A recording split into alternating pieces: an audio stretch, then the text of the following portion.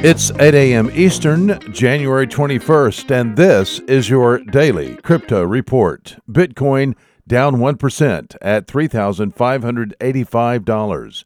XRP unchanged at 32 cents. And Ethereum down 2% at $117. These are your leaders by market cap.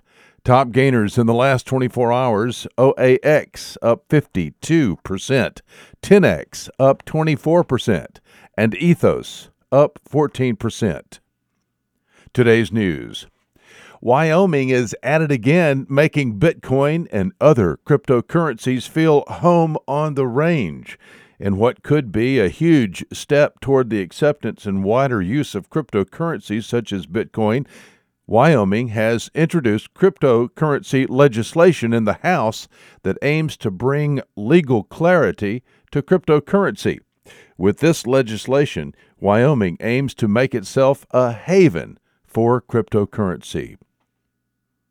Japanese financial services giant SBI Group has invested $15 million in Swiss startup Tangen, maker of a slimline hardware wallet for cryptocurrencies. Tangen describes its crypto storage product as, quote, a smart banknote for digital assets, unquote. Designed to be used like a bank card, the product allows off-chain physical transactions to be used, for example, for in-store payments. Cryptocurrency is loaded onto the device via an FNC-enabled smartphone. Tangen announced the SBI investment today, saying it would help it expand its technology to other areas such as stablecoins, ICOs, tokenized asset offerings, digital identity, and more. The news was confirmed by SBI in a separate statement. While it did not disclose an amount, the firm said the funding was made available through its wholly owned subsidiary of SBI Crypto Investment, which invests in digital asset futures. An arm of Tokyo-listed internet group Digital Garage is working with Bitcoin infrastructure startup Blockstream to test the issuance of a Japanese yen-pegged stablecoin. Crypto Garage is focusing on blockchain and crypto tech.